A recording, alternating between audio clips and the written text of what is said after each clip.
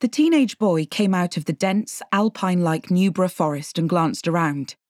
He then made his way through the grassy dunes of Newborough Beach, which was located on the southwest coast of Anglesey, an island off the coast of North Wales.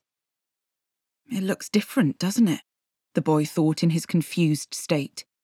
Even though he'd been to Newborough dozens of times before, it looked different. But there was a good reason why it looked different that afternoon. He was hallucinating from the magic mushroom-laced chocolate that he'd eaten with his friends about an hour earlier, plus a few slugs of vodka and a toke on some weed. He didn't know where his friends had gone. He didn't really care. They were probably still dancing and playing around in the forest, tripping the light fantastic. They were all camping overnight in Newborough to celebrate their 18th birthdays. Ahead of him there were shallow pools, gullies and small channels that dissected the vast expanse of the sandy beach. The surface water shimmered in the glow of the sun. Colours were changing. Shards of pink, turquoise, purple and green. What was it that John Lennon had written? Tangerine trees and marmalade skies. Wow, that looks amazing, he thought, even though he got the feeling that he'd been distracted from something that had frightened him. He noticed he was out of breath, but couldn't remember why. Someone or something had been chasing him in the forest, was that right? The voice in his head seemed to echo as if in a deep cave. It felt like he was walking around in his own dream. God, I'm properly fucked. His eyes rested back on the plethora of colours that emanated in a shimmering medley. It must have been what the Beatles had seen when they took LSD and wrote tracks for Sgt. Pepper's. Cool. He loved that album. His mates could keep Sam Fender. Beyond the shallow pools lay the tidal island of Llanddwyn. To the south, the spectacular landscape of Snowdonia, formed over 500 million years ago. God, this is so beautiful.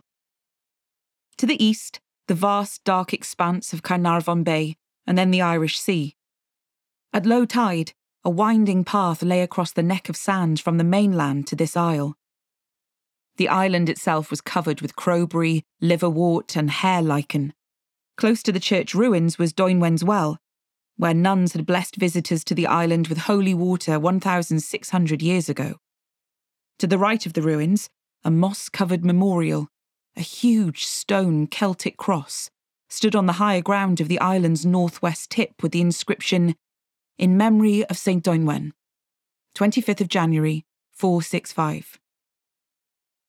Glancing back across the dunes from where he'd come, the boy spotted the dark figure that had been chasing him, emerging from the darkness of the forest.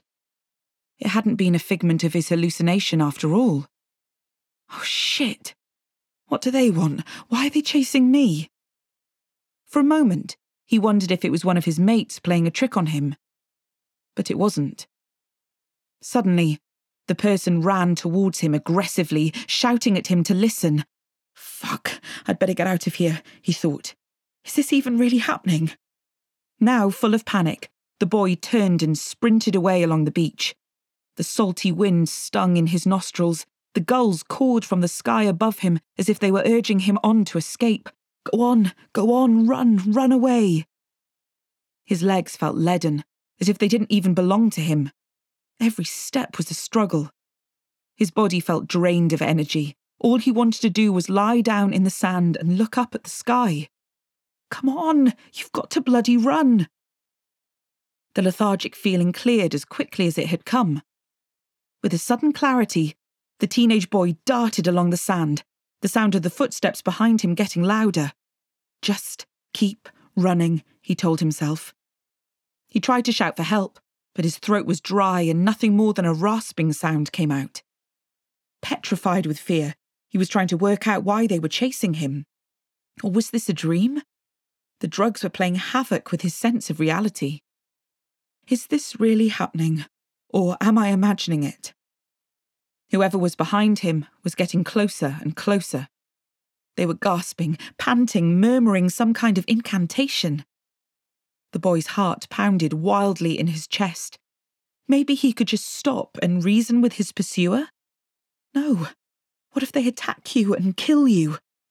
His paranoia and fear were overwhelming. Glancing back, he saw the figure behind. It looked like they were wearing some kind of mask. But then their face changed and morphed into something else. Jesus, what the hell is going on? Is this just some horrible figment dragged up from my subconscious? The drugs were hindering his ability to separate reality from hallucination. The boy continued running, pumping his arms as he sucked for air. His lungs were now burning. Please, don't let me die here. Looking back over his shoulder again, the boy ran into a rock he didn't see ahead of him, which took his legs out from under him and sent him crashing face first into the sand. He gasped as the wind was knocked out of his chest. Bloody hell! He tried to get his breath. And then his pursuer was on him like a flash. They were shouting something at him through gritted teeth. What the hell do you want? Just tell me, the boy demanded, as he looked up at a face that he suddenly realised he recognised. The boy lashed out and punched his pursuer. You're pathetic, the boy shouted angrily as he struggled. Pathetic and stupid. Then a vice-like grip seized his throat. Choking, gasping, coughing.